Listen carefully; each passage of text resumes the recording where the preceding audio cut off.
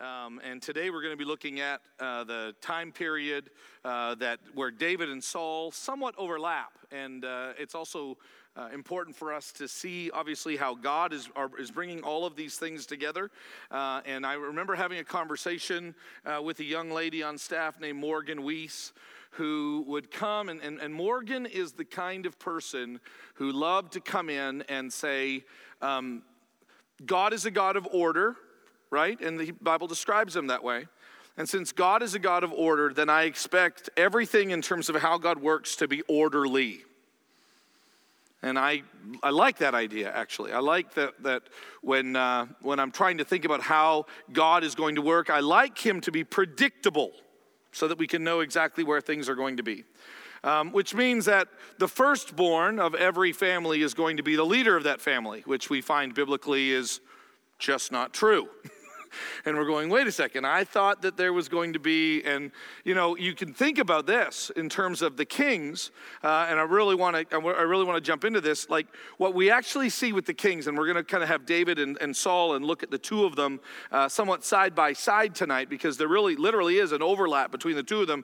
Even though yesterday I kind of went all the way through Saul, or last week I went all the way through Saul's life, this week, I want to look at that time period between when Saul was anointed king and then when David was anointed king, and then there was a long overlap that you had two kings that were anointed. And that's going to be a critical component. And so when you're looking at the kingdoms of both Saul and David, one of the first things that's good to realize is that God is the one who sets the king over Israel so that they might lead them. You can actually read about this in Deuteronomy chapter 17, and in Deuteronomy 17, it sets out very clear criterion that is necessary for the people of Israel to be faithful to God, to be faithful to his covenant, then this is what it actually looks like. So as much as when we look at 1 Samuel 8, which is the encounter with Samuel and the people, when they say, we want a king, and Samuel's upset, and God says, let them do it because they've rejected me. The point is that you can keep going back and back and back, and you actually realize that God has already said this is something that is going to happen. That God actually even tells Abraham before that in you will come kings. Now, obviously the King of Kings, Jesus, is what's being predicted and prophesied most. But what we actually see is God is very aware, and it's good for us to remember this, God is very aware of the entire plan that is happening. And then we're seeing it somewhat in snippets. And so God at times will reveal what it's going to ultimately look like. And so God gives some expectations. And I would even say this. Not only are these expectations helpful for us to know what a king should be like, it will also help us study the rest of the kings and looking at now how is God judging them? And what's interesting is that when we look at the kings, when I was a little boy, my dad actually and I, we loved to study the kings. I still remember one time, we were at this small little church, and I still remember my dad teaching our class, because there's nothing cooler than your dad as your youth pastor. And I still remember my dad kind of walking through and teaching us the kings. And I was fascinated by this. And the categories I kind of had in my mind was that there were good kings, and then there were bad kings. And good kings did good things, right? Like adultery, that'd be bad. Well, wait a second, a good king did that. So what is it that would classify someone as good and bad? And I had these categories in my mind as to what good and bad looks like. And it was usually like the big sins. Murder, that's bad. Adultery, that's bad. Stealing things, that's bad. But when you look at what's described here, it's true that those things are part and parcel to it, but the way God describes his frustration with kings is actually a little bit different. Like, for example, God doesn't seem to be too upset or too negatively critical on David amassing would be too strong, taking on a few extra wives. We really have no critique of that. David has a wife, and David grabs Michal, and David takes Ahinoam, and David takes Abigail, and later David takes Bathsheba. And you don't get some kind of we shouldn't do this. You don't get that, actually. And it's very interesting, and be looking at this. We'll talk more about David next week. But how David and why David gathers a few wives is actually fundamentally different than what you see in Solomon. Solomon takes on wives for political reasons. Solomon takes on wives, hundreds of them. Why? So that he can have the right relationship with the kings around him. That is an abomination to God. Okay, so where is the abomination? And when you look at the list here, it's very interesting. Let's just kind of go through. This is actually taken from Deuteronomy chapter 17, and I've kind of bulleted it for us. So this is what the Lord God, what Yahweh God says about how the king should function within Israel. Number one, the Lord, and there's a kind of that relational possessive, the Lord your God, which is a key component to this. The Lord your God will actually choose him, which helps me realize that this is one of the dangers, and we'll see why. The dangers of you and I selecting people is that you and I can easily succumb to outward appearance issues, can't we? We can look at people. Have you ever looked at someone and been amazed by their appearance? Have we ever looked at anybody and been, or listened to anybody and been amazed by their oratory? And let's realize that there is a profound inability in us and temptation in us to qualify and to look at people in ways different than God. Therefore, the Lord your God will choose him. Number two, one of your brothers is the one that has to be king, not a foreigner. Sorry, Canadians, you don't count, okay? So, not a foreigner. There's grace, by the way, let me hear you, or let me say this. There is grace extended to foreigners all throughout this section. Profound grace extended to foreigners. But the king will be an Israelite. Next, you will not acquire many horses. Now, when I hear that, I'm thinking, who cares? Seriously? Like, what's wrong with gathering horses? Does anybody know what is meant by, although he literally means don't gather horses, why? What do horses represent? Military strength and power. Now, that's interesting. God actually says to Israel, what I don't want you to do is I don't want you to gather up many horses. I don't want you to make a big army. Some biblical things that we will already see is this. God loves to say to his leaders, hey, whatever you do, don't count your men. Do not count your men. Why can't I count my men? Because you'll think it's the men that are helping you. Like, that's how crazy you people are. Literally, think of this. It is so counterintuitive. Do not count your men. Do not gather many horses. And then he says, right underneath that, do not cause the people to return to Egypt. And then when he continues on in Deuteronomy 17, it's don't cause the people to return to Egypt to get many horses. Obviously, the place where horses are coming from is Egypt. Whatever you do, don't go down to Egypt to acquire more horses. So there's this long, extended section of Deuteronomy 17 against horses. Next, do not acquire many wives. Now, again, my context would be, yeah, that's right, because God made one man and one woman, and we believe marriage is between one man and one woman. Actually, not what's happening here. I believe that is true, but what God is trying to say is, especially in the context of this, I don't want you to trust your political savvy and your negotiative skills and the allegiances and the alliances that you make to be where you put your trust.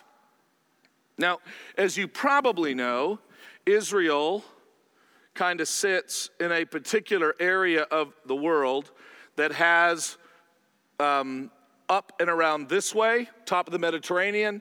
You have the Hittite Empire. If you go this way into the desert, you have both the Assyrians and the Babylonians. Down this way, you actually have the Egyptians. And whenever these armies choose to fight each other, they love to travel up and down and through this way. One of the biggest reasons why is because you have a massive desert here. So geographically, Israel is a little bit of a gateway for these armies. And when these guys are going to fight these guys, and they need something to sustain them along the way, then they'll kind of use this as a stopover, kind of like you would. Hey, it's a city, I see a Quick Trip, let's stop and grab something. The armies of hey, I see something, looks like a small little village, let's rape and pillage as we go along, that kind of a mindset. And so the question is, in this rather small area, with rather huge empires around them, how do they stay safe? How do we stay safe? And the answer is, you just got to align yourself with a really strong ally. Listen, I'm Canadian. I know what I'm talking about. All we really need is a really good, strong neighbor to the south of us.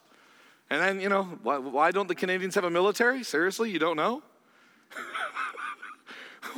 Why would we need one? Really, Americans are nice and they don't want the Russians near. Why do we need a military? Okay, so you think about it. So you have these strong friends. What's wrong with that?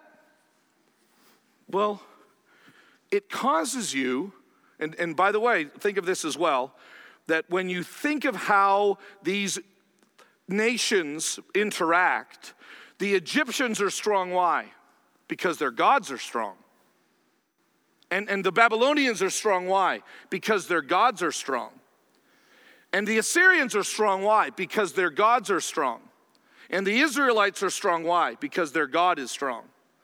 So when you're swearing this allegiance, it's hard for us to fathom, right? But it's not just this nation versus nation. It's a nationality that is tied up with a deity. And the real question becomes, and we'll see this in the time of the kings, when the Babylonians are threatening, where are you going to go? Read the book Isaiah or the book of Jeremiah and the number of threats that are made against Egypt. I'm going to come get you, Egypt. Why is Isaiah making a big deal out of Egypt being weak and under God's judgment? Why? Because the king of Judah is trying to find help there. Really, you're not going to ask me for help, God says. You're not going to come to me for help. You're going to trust on your horses. You're going to trust in your allegiances. You're going to trust in giving one of your daughters to that king so that then he'll kind of owe you. Like, that's how you're going to manage this. This is one of the reasons why I love this section, because it exposes my own heart. It really does. I don't need some kind of creepy, moralistic application of these kings' lives. The fundamental issue that Israel has is, will you trust God for your peace and your prosperity, the God of heaven? Will you trust him more than anything? If there's something that Christians around the world, but I don't live around the world. I live in Oklahoma, okay? Grateful to live in Oklahoma. If there's one thing I would love to remind the church, is that who is in charge of, who is the source of any true peace and prosperity? And the answer is God. The answer is him. And if we ever get deceived into thinking it can come from somewhere else, here's the danger. If we can ever be deceived into thinking it comes from somewhere else, then we become susceptible to trading in what we believe about our God so that we can keep peace and prosperity. I'll do anything to keep peace and prosperity. Anything? Yeah, anything. Like, I'll worship anything as long as I can have stuff and live in like some kind of security. Is that not true? Will we not do just about, will we not compromise our Christian principles for peace and prosperity? And the answer is what? Yes. And this is that fundamental challenge that we see, and God looks and says, this is why kings are not the answer. This is why humanity, in terms of its leadership, is never the answer. So he says, do not acquire many wives, but it's not about polygamy. That's bad too, but it is a lack of trust as it continues down. I love this. Do not acquire excessive gold and silver. Again, why? So that I don't need God. Andrea and I talk about this a lot. I remember when we had nothing, and I remember just this keen awareness of our need for God and his provision. And I remember working at this tiny little church, and I remember like we did this internship at this tiny little church in Southern Ontario, and the church took up an offering. And at the end of summer of 1991, I think the offering was like almost $3,000. And I'm just like, this is crazy. Like we're going back to college and we've worked our tails off and God's people provided. Man, is that not incredible? That they just provided. And like Sunnybrook provides more for that for us. But it comes differently. And it feels different. And I'm thinking, but I want to know that God will provide. I want to know that God will provide with his people. I want that sense of that. I want to be able to experience God's care. We want God to be alive and real. He's most alive and real for people in need. Well, yeah, no, I don't want to know him that badly. Right? Talk to people with profound physical, financial need, and they talk about God's presence and his provision. Yeah, no, I really don't want them that badly. Now, do you see why Jesus says, and woe to you who are rich, for you already have your reward. It is greater, it is easier for a camel to go through the eye of a needle than it is for a rich man to enter into the kingdom of heaven. Why? Because rich people just don't even realize, can't even fathom how bad they need God because they got it taken care of. So he tells the king, do not acquire excessive silver and gold. And then I love these last ones. He will write a copy of this law, and it has to be approved by the Levitical priests. And then he shall read it all the days of his life. That, or so that, these are the things, that he may learn to fear the Lord, my God. Also, that he will keep all the words of the law by doing all the words of the law. He will write it out. Literally in the Hebrew, it says, and he will keep it with him. Like he will keep it like right beside him. And he will obey it. He will read it and he will do it. This is what a king should do. And then lastly, that his heart cannot be lifted up above his brothers, that you don't want, and you can imagine how this happens, right? You don't want this, hey, I'm the king. Look at me. Look what I did. I'm the king. So he's not allowed to have that kind of heart. Do you know how hard that is? I had a kind of a very loosely associated friend who became rather famous. And when he was talking to a mutual friend of mine, of ours, and he asked, what's the hardest thing? He said, the hardest thing I'm going through right now is trying to keep my head on straight. Because everybody is telling me that I am the most amazing thing, and I am now becoming famous in Canada, and everybody knows who I am, and it's just really kind of crazy. It just goes to your head. And what do we say? Oh, must be rough, right? Must be rough. Actually, according to this, it is pretty rough. To have that kind of pride. I mean, well, you know what's crazy? All of these things that are described here are things we envy. God says, don't do this, and we envy it. At least I do. I envy this stuff. Like I'm trying to actually work my life so I can have some of these things. And God's saying, hey, be careful. Be careful. I mean, so definitely for kings. And then lastly, do not turn aside from the commandment. I love the singularity of that. I ended up doing some extra time just looking at how often the entire Deuteronomic law is just referred to as the commandment. It goes back a little bit to what Jesus says, which is that really there's one commandment, to love the Lord your God with all your heart, soul, mind, and strength. And the second is like the first, to love your neighbor as yourself. That is the command that he has. And kings get in the way of that. Because why? Because of the gifts and the abilities and the power that they have, they lose sight and God gets replaced and kings become kings over Israel. And this is how a culture and a society falls apart. So as we look at David and Saul kind of side by side, it's good to understand this, that number one, God is the one who selected Saul and he failed. I'm not going to go into it again, but we talked last week. But let's not think for a moment. I mean, this may kind of challenge some of our thoughts. God selected Saul. And God said, hey, this is the one that I want. This is the one that I chose. And yet he failed. So really, it's kind of interesting as we kind of wrestle with, why does God do things and why does God allow things? And why would God pick someone who knows he was going to fail? If I could just tell you the number of times I've talked with congregations or husbands and wives who will say to me, I thought we went through the process. We prayed about it. He really seemed like the pastor that we should have. And then look at what happened. How did God let this happen? Right? And I've seen it happen in marriages. Man, I prayed about it. I thought about it. I got wise counsel, and I really thought that everything was going to work out great. And how did this divorce happen? Right? And what's interesting is that what we see all throughout the Bible is God's sovereign selection, this beautiful interplay of God's sovereign selection and humanity's choice and response. So do I believe that God knew all that Saul was going to do? Yes.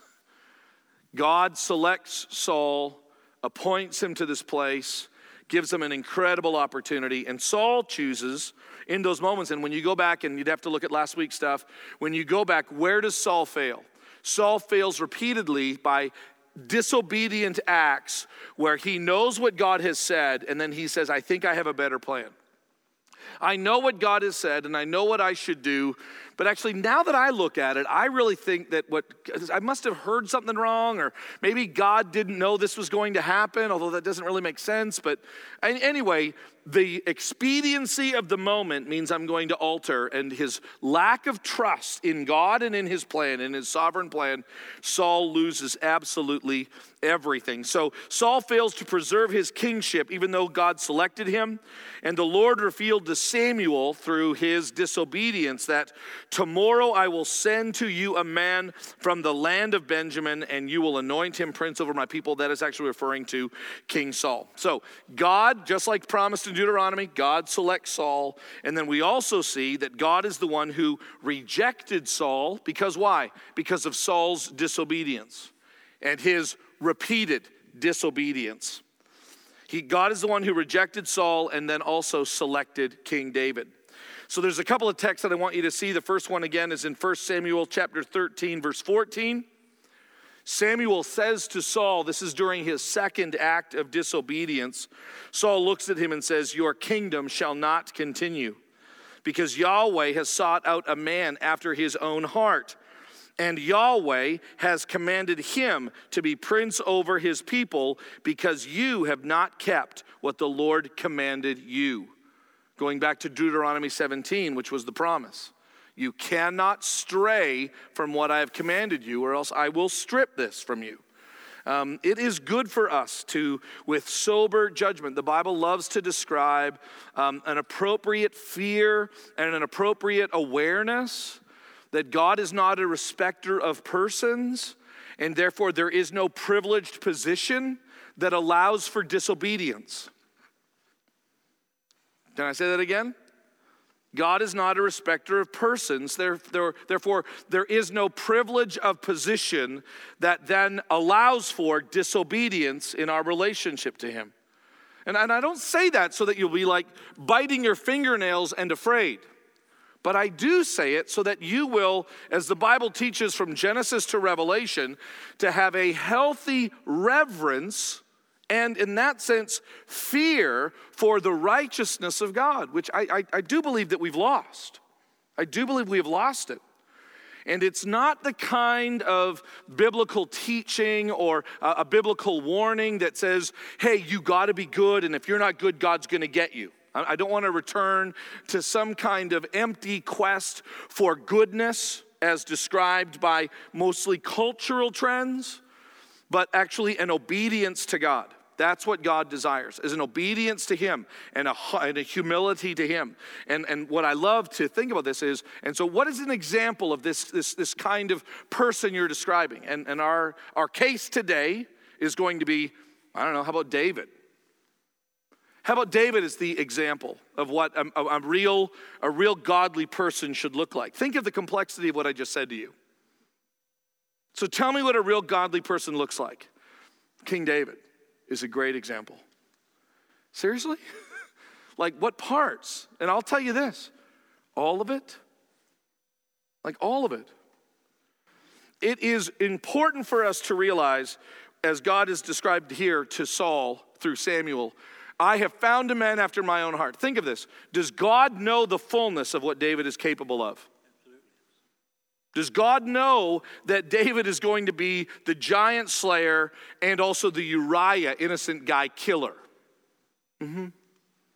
And does God know that David is lustful? Mm-hmm.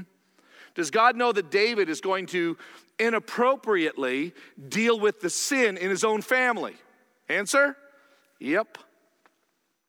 One of my favorite things that I get to do in ministry, and it helps me when I find myself on a bed of suffering, kind of weighed down by my own failures and sins, is I love to remind people in some of their deepest periods of brokenness not to give up on God's sanctifying work in their lives.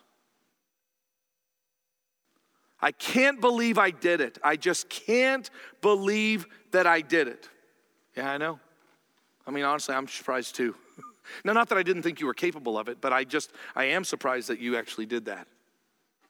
And then I remind them. Now, do you remember when you came to Christ? I love to go back to that. That's why baptism, both literally and figuratively, is such a powerful thing. That's why going back to that, do you remember the encounter you had with Jesus and you went from lost to saved? Do you remember that? Yes. Okay, I just want to ask you one question. Did God know then the fullness of who you are, the fullness of who you are capable of? Did God know your entire journey? Answer me. Yes. So God knew this. Yes. And yet he still chose to save you. Yes. Don't forget that. God knew that Peter would deny him. God knew that, think about it. The Apostle Saul, even though he didn't know, and he even claims that, well, one of the reasons why God looks favorably is that I did it out of ignorance. He does say that actually.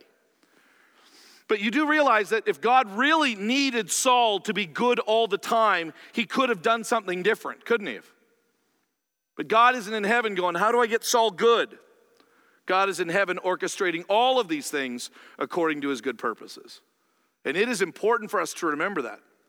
So when I am making statements regarding that there is no privilege and we need to take the holiness of God seriously and we need to live in reverent fear of the fullness of who he is, I'm not asking for some kind of Victorian purity or nicety. That's not what I'm preaching. But the fullness of the gospel of Jesus Christ, in which you and I can take the fullness of our depravity and take that to the goodness of God and experience his grace. Is that not crazy? That is mind-blowing that he can actually do that. So David is, in fact, our example. So the second text that we look at is 1 Samuel 16:1. I love this. This is when David is about to be anointed king. And it's interesting, like Samuel is mad at this. I don't know, he's probably partly mad at Saul. He's probably frustrated with the entire process. He seems to be somewhat not pleased with God's plan. God does this actually sometimes to people when they're grieving. This is a great lesson. When they're grieving over something that God has decided and they're staying in their grief. God will sometimes, he asked Joshua, why are you still sitting there? After the battle of Ai, where they were destroyed because of sin, and Joshua was all upset about it, and probably legitimately so. And Saul comes, why are you doing this? Stand up and let's get back to this. And so here God encounters Samuel and he says, how long will you grieve over Saul, since I have rejected him from being king over Israel? Fill your horn with oil and go. I will send you to Jesse, the Bethlehemite, for I have provided for myself a king among his sons. I don't think I'd ever really noticed how actively, because I grew up in a kind of a more Arminian backgrounded church, but I don't think I ever realized how much God selected Saul. I mean, I kind of knew that, but God selected Saul. And then God rejects Saul because of his rebellion. And then as it continues on, I love that statement, for I have made for myself a king. This is my plan. And God is obviously doing that, and so we're going to see that encounter here in a moment. So let's take a quick look at David and Saul's interaction that they have with one another. And one of the lessons as we're kind of looking through this overlap, where Saul, time going this way, where Saul is king, and a couple of things happen. Saul starts out with this great gesture of kindness and grace. Saul then continues on and sees a little bit of military victory. And then for the most part, what you see with Saul is failure and failure and failure. And it's during that time that God comes along and anoints King David.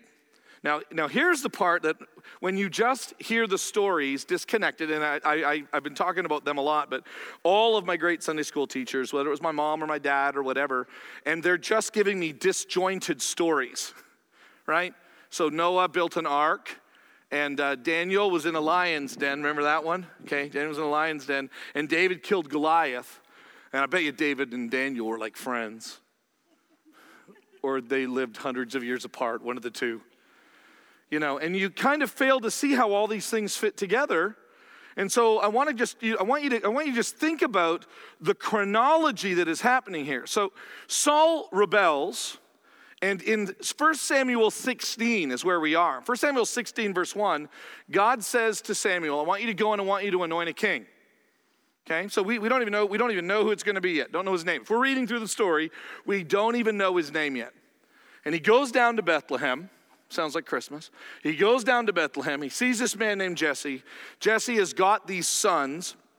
And when you begin to look at the sons of Jesse, Samuel is impressed with all of them because these are good-sized, strong men. And so he looks at him and goes, wow. And here's what's interesting too. You do know that Saul is described, and God picked him. Saul is described as being a rather formidable size. He's a head taller than everybody else. So God selected him, and so I find that to be somewhat interesting. So Samuel is looking at these people, and God says, no, it's not him, and no, it's not him, and no, it's not him. And Samuel's going, okay, I don't get what's happening. And it seems like all the brothers have come through. And he finally says to Jesse, is there anybody else? Well, yeah, we have one more. But he's out in the field. He's kind of taking care of some sheep. And he says, well, I want you to bring him. And God says, this is the one. And so you have this God selection that really kind of drives, and the repeated phrase that you always see is this man after God's own heart. One of my favorite ways to look at that is actually, I'll give you a verse. It didn't kind of make it in my notes, but write down Acts chapter 13. I believe it's verse 22. It's either 21 or 22, where it describes in that story of in Saul's sermon, it describes actually that interaction that exists between God and his selection of David. And then the other phrase that I love there, it says, and then after David had served God's purpose for him in his own generation, he went to sleep. I still remember a sermon I heard years ago just on that small little phrase. And after David had served God's purpose for him in his own generation, he fell asleep. And that fits really, really well with what we just read, which was that God said, I'm going to raise up for myself someone who is going to be after my own heart. And so it is in the beginning of that encounter that we actually see King David, and we see him now anointed. So imagine you're David, and imagine your brothers, and imagine your dad is there, and the prophet Samuel walks in, and the last person he's anointed was Saul, who is the king, who, by the way, is still the king. And Samuel walks in and says, hey, and takes David and in front of everybody anoints him king. Samuel's actually afraid to go and do this. Did you know that? Read the story. Samuel goes, well, what am I going to do? They're going to ask me why I'm there. Well, I know what I'll do. I'll kind of make up a story to kind of give an excuse why I'm there. Because why? Because you just don't go around anointing kings while there's a king. But David is anointed king.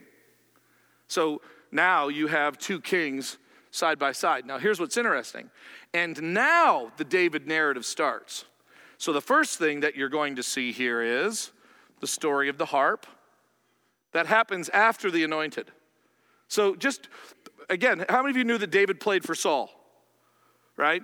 But how many of you actually knew that David played for Saul? He's sitting there playing for him, going, this is awkward. You know what I mean? If they played the game, how many kings are in this room? Saul always got it wrong. How many kings are in this room? One, right? So think about that. Like David is the rightly anointed by Samuel, prophesied by God. And you need to hold on to that as you're watching the David narrative play out. Okay, because now all of a sudden all these stories are going to come in big. Why does David have to play for Saul? Because the Holy Spirit of God, it says in the text in 16, that the Holy Spirit came and rested on David and it left Saul. And then a tormenting spirit from the Lord came on Saul. Bible's complicated, people. A tormenting spirit, and so Saul was in agony and said, I need some help. I need someone to play something to soothe me. And somebody says, hey, I got a friend who. So David shows up and he's playing the harp. This is 16. My birth date is the 17th, and so I'm always, whenever I hear that, it's like one of my favorite numbers. So that's why when you ask me, so when is the great story of David and Goliath? Oh, it's easy for me to remember. 1 Samuel 17. So this is all 16, the anointing and the playing of the harp, and then in 1 Samuel 17, you have the great Goliath of Gath, the giant. So David now is kind of going back and forth between Jerusalem, where Saul might be, and this. Now the Philistines, who are a group of people, Jerusalem's down here, and the Philistines kind of around in this area, the Phoenicians are even closer to, and they're trying to make inroads. And you have the Philistines from this area. You have the Philistines making raids and causing problems. And now the Philistines are having a battle just outside of Jerusalem in the valley of Elah. Had an opportunity to be there when we were in Israel a couple of years ago. And it was a pretty cool moment because I guess in Israel, since everything is like hey, this happened here and this happened here, they don't put signs everywhere. So we're just driving, the bus gets off on the side of the road. It made Ryan Smith really scratch his head and said, nah, if this really was the place, they'd have a museum. But they don't. They don't even have like a bus stop. They just pull the bus off to the side of the road. We all get out. We're out standing in the middle of this field. And I have to be honest, I'm going, really? Like maybe you just want to get back to Jerusalem. And so how will these Americans know whether or not this is the valley of Elah? And he begins to tell the story. And he begins to describe a particular tell or a city mound. And he says, right over here, oh, I remember that tell, yeah. And then he pointed us this way, and there's a tell right over, oh, I remember that one. And then there is this hill, and then there is this brook where David went and gathered a couple of stones. Remember that story? And then in between these two cities, by this hill and right near this brook, and I literally, can I go play in the brook for a while, please? And I found 4 of the 5 stones. It was amazing. Found 4 you come to my living room, I can show you them. I really did. They're smaller than I thought they would be. But we had this incredible opportunity to be like right in this valley. Now think of this. Now you have this Philistine kind of going against this army. Now that you kind of see kind of how this all fits together, the Philistines are attacking. The Israelites are in fear. Saul is not defending Israel. If anything, Israel's kind of at the mercy of this arrogant, and I love what David describes him. Do you remember how David calls him? How dare this uncircumcised Philistine defy the armies of the living God? It's not nationalism as much as it is an absolute offense or an affront to God. And so David says, I will slay this giant. And what do his brothers say? Now, remember, not that long ago, what did his brothers watch? His anointing. And now David walks in and goes, I'll kill the giant and bring peace to Israel. Now do you know why his brothers go, you arrogant little punk? I see remember his brothers go after him? Why are his brothers going after him? I never understood it. Then I decided, I should probably read it again. Oh, I know why. They're really questioning, so hey, are you trying to weasel in here? Which, by the way, is not a bad question. Is David going to weasel in here? Like after he kills Goliath, Is he going to weasel in here? And the answer is what? No, it's not my time. The whole lesson of the king between a good one and a bad one is trusting God. Trusting God. Therefore, don't have horses. Therefore, don't have money. Therefore, don't have political alliances with wives. Trust God in all things. And that becomes a major question. So as you see these things happening, David in Saul's presence, he's anointed. Killing Goliath, he is already anointed. And it's in that context that now Saul has profound jealousy against David. So Saul really is a tragic figure. How many of you just feel sorry for Saul? Like literally, like you're kind of rooting for him. He's this good bad guy and you kind of wish he'd be different. You know what I mean? He's kind of like the crazy uncle that mom said is not allowed to come to Christmas anymore. But he's just so fun, you know? And so you really want Saul to turn this around, you know? And especially, like I love his son Jonathan. It's like, this isn't fair. Why are you doing this? This is terrible. So he really is this tragic figure, but he loses not only his kingdom, but what you actually see in the narrative are a number of things getting stripped away. Saul's children get somewhat taken away from him and given to David. One of them would be Michal, his daughter. Michal absolutely loved David, and Saul kind of plays a Laban and Jacob, where he promises a bride and then doesn't give her. Saul does that with David. Says, hey, if you go out and provide this victory over the Philistines, I'll give you my daughter. And then when he does it, he gives that girl to somebody else. And so he says, but I got this other one. And Michal loved David dearly. And so he says to David, Saul says to David, if you bring me the foreskins of 100 Philistines, I'll let you have Michal. So David goes out, by the way, gets 200. Read the text. He gets 200, comes back, gives them to Saul, and Saul gives him Michal. And Michal loved David dearly. And it makes Saul actually rather jealous. And then Jonathan, the famous Jonathan, this by the way is all in 18. So notice these stories actually stick together. Saul's daughter loves David more. Saul's son loves David more. And Jonathan and David have this incredible friendship. I'm not even going to go down any kind of weird road describing the love that David and Jonathan had for each other. It really is nothing. There was nothing wrong or inappropriate at all. It's kind of a crazy reading into it, so I'm not even going to go down that road at all. There is this profound love that he has, but when you look at it through the right lens, if Saul is the king, then the next king is going to be who? Jonathan. So he's the king in waiting, but this one's been anointed. So think about that. And by the way, noble character all the way through. Like wonderful character all the way through. So now do you know why Saul is angry at Jonathan? How come you're keeping the truth about David's whereabouts from me? Do you not understand what this is? Do you not understand what's at stake, Jonathan? Are you not loyal to this family, Jonathan? And Jonathan, through all of this, stays incredibly loyal to King David. At that time, we just called him David. But he stays incredibly loyal to him. So there is this profound jealousy. And then we get the two great stories found in 1 Samuel 24 and 26, where David has this incredible opportunity to kill Saul. Actually had an opportunity when we were going down to the Dead Sea. Just north of the Dead Sea, there's a place called En-Gedi, which is where one of these encounters happen, where they're hiding in the caves. I didn't get a chance to go quite up that high, but in the caves is where David stumbles across King Saul. And he has an opportunity. King Saul has actually gone in there to relieve himself.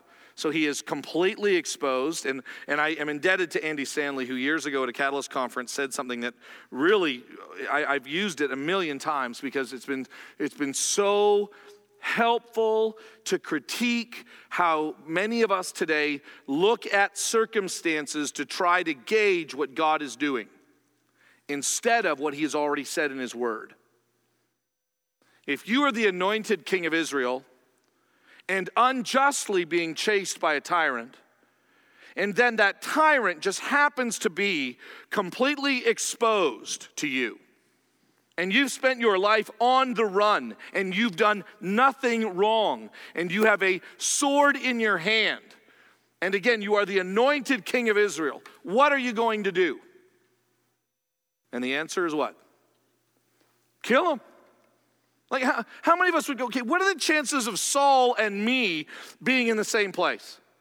And who's in charge of all of this? Isn't it God? So then let's get him. Like, let's do this. This is crazy. I can end it all right now. And what does David say? I will not raise my hand against the Lord's anointed. I will not raise my hand against the Lord's anointed. It's like God has already spoken, and so don't need all these crazy circumstances to. It's amazing how many of us make wrong choices based on circumstances against God's word. And I believe God's word is far more clear than you and I guessing at circumstances. I get it all the time. Hey man, by the way, I met this girl and things seem to really be connecting. Cool. She a nice girl? Oh, I don't know. But I'll tell you, man, it just seems like it's a God thing. Well, what's she like? Well, I don't know, but it seems to be a God thing. Okay, dude, you're messed up in the head. Like you don't abandon what we know about what is right and what is true because these things just seem to be lining up. And by the way, this actually happens twice. The next time David meets Saul, there's a camp, and his protector, his armor bearer, is supposed to be Abner, is supposed to be actually protecting him. And David comes all the way down into the camp and kind of cuts the thing off of Saul. I mean, there's all this complicated stuff that's actually happening. And then David then leaves and goes away and then taunts him. Hey, Saul, ask Abner where he was when I could have taken you. Hey, by the way. And then what's interesting is then David felt terrible that he did even that. But on two different occasions, Saul is delivered to him, and he does not take his life. Because why? He knows, I will not raise my hand. I mean, if you want to go back, I often hear that the reason why David is a man after God's own heart is because he repented well.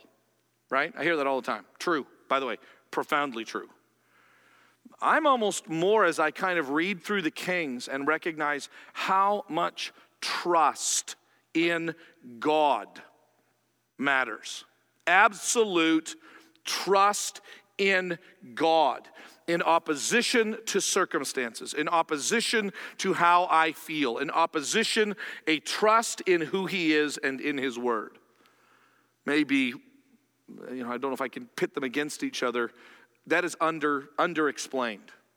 David is a profound truster, someone who puts faith in God's word. In chapters 21 through 27, there is a considerable amount of time where David is being chased by Saul. And this, by the way, is a theme throughout almost all of David's life. Even after David becomes king, he finds himself on the run again. So David on the run, go back and read the Psalms and check out how many of those are David on the run Psalms. God, my enemies, protect me. All of the wonderful protect me psalms are David being chased by Saul, David being chased by his other enemies, David being chased by his son, David being chased and needing to trust in God to be the one who would actually protect him. And you will see constantly both divine and human intervention. Abigail is this wonderful woman that David takes as a wife, is this noble figure, and she kind of steps in and helps. You have Abimelech, the priest, who steps in and helps. And Saul actually ends up killing him. An entire psalm is actually dedicated to the destruction of the Edomite Doeg, who is a very wicked man.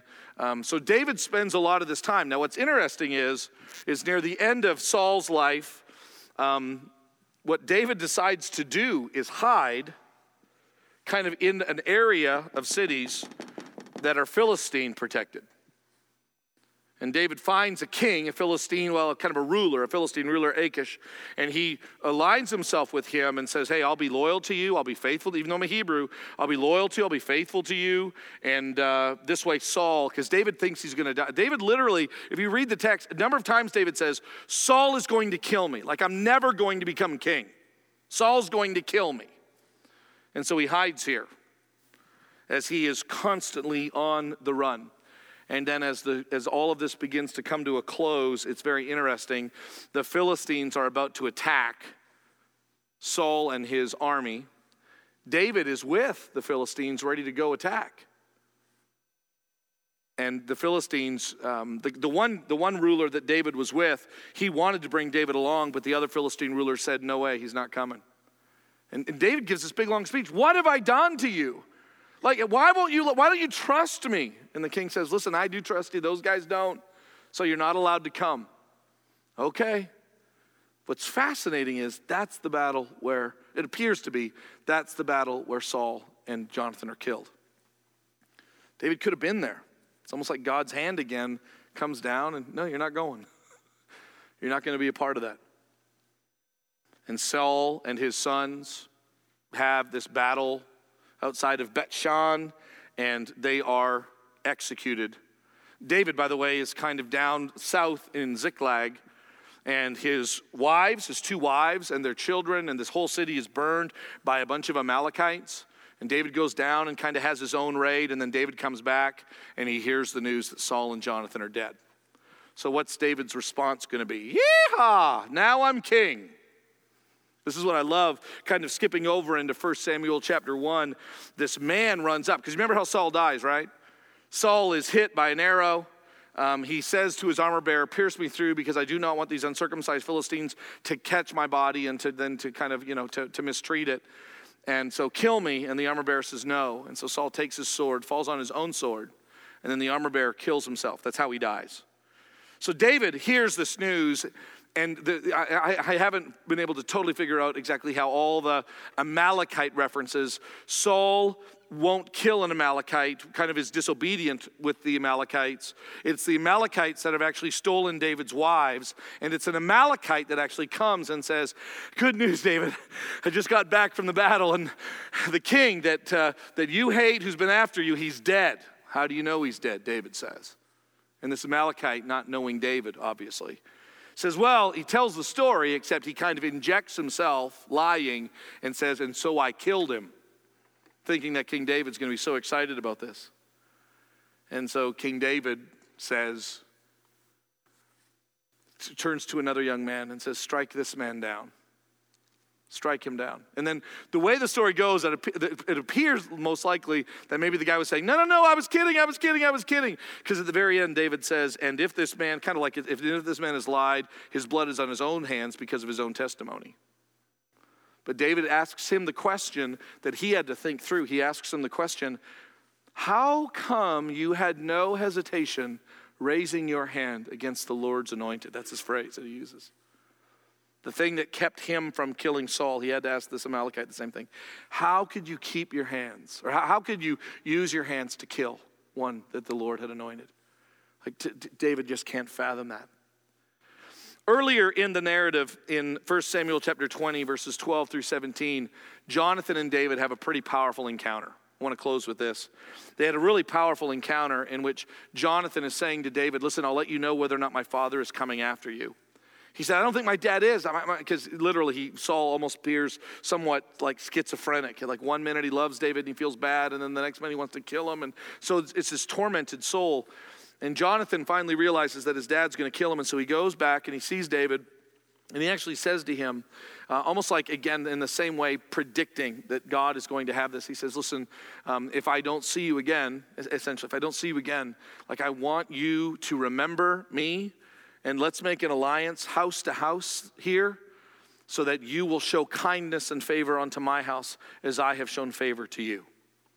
And David loved Jonathan, loved him. And easily one of my favorite stories in the Bible, when David hears about Saul's death. When David hears about Saul's death, you know what happens? He says, is there anyone in Jonathan's house? Is there anyone at all in Jonathan's house? Which would be Saul's grandchildren. Think about it. Saul's grandchildren would be a threat to the throne, correct? And by the way, they even will be down the road. But God anointed David, and David has made an oath to Jonathan. It's not just a friendship. He trusts God, and he loves Jonathan. And he says, who is this? And it was actually a young boy. You remember the story? Named Mephibosheth, who was lame in his feet. And David says, find him and bring him to my table. And he literally ate at the king's table. You don't do that. That is so not politically expedient. But it is God honoring. And David shows continual kindness to Mephibosheth. Mephibosheth actually shows beautiful kindness to King David. It's a wonderful story. We'll hear more about him next week as we look at David's life. And so you have these two tragic figures. There's a lot of similarities between David and Saul. They were both selected by God. They were both anointed by Samuel. They both had victories. David had a lot more, but they both had victories over the Philistines. One seemed to only know how to make mistakes and become hardened by those. King David seemed to make some pretty rotten mistakes, some pretty grievous sins. But he always knew how to trust God, and he always knew how to do what we've been talking about a lot every Sunday morning. He knew how to repent.